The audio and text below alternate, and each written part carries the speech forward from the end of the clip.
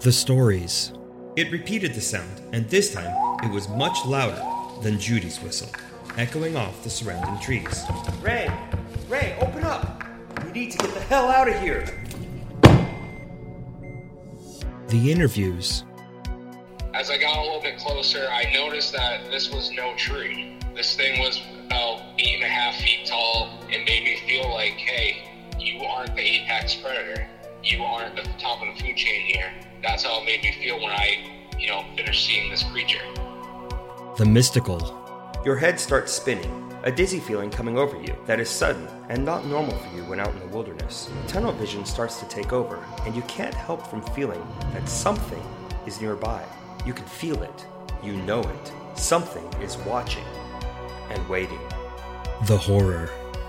It began to prance as if in a tribal dance, its legs bending at the knee and lifted, one at a time, up to its shoulder height. The repeated high kicks and waving arms continued.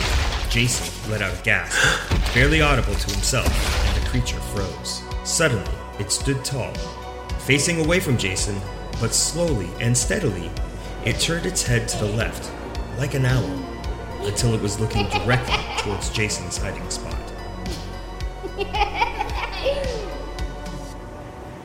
Old Mountain Media presents Something Cryptid This Way Comes, a celebration of mystery, shadow, and the unknown. This one-of-a-kind podcast will challenge your perspective as you dive into immersive stories that put you in the action. Encounters with cryptids, exploring the wilderness, and being dropped into the experiences of others, this is the show that will test your strength and challenge your mind.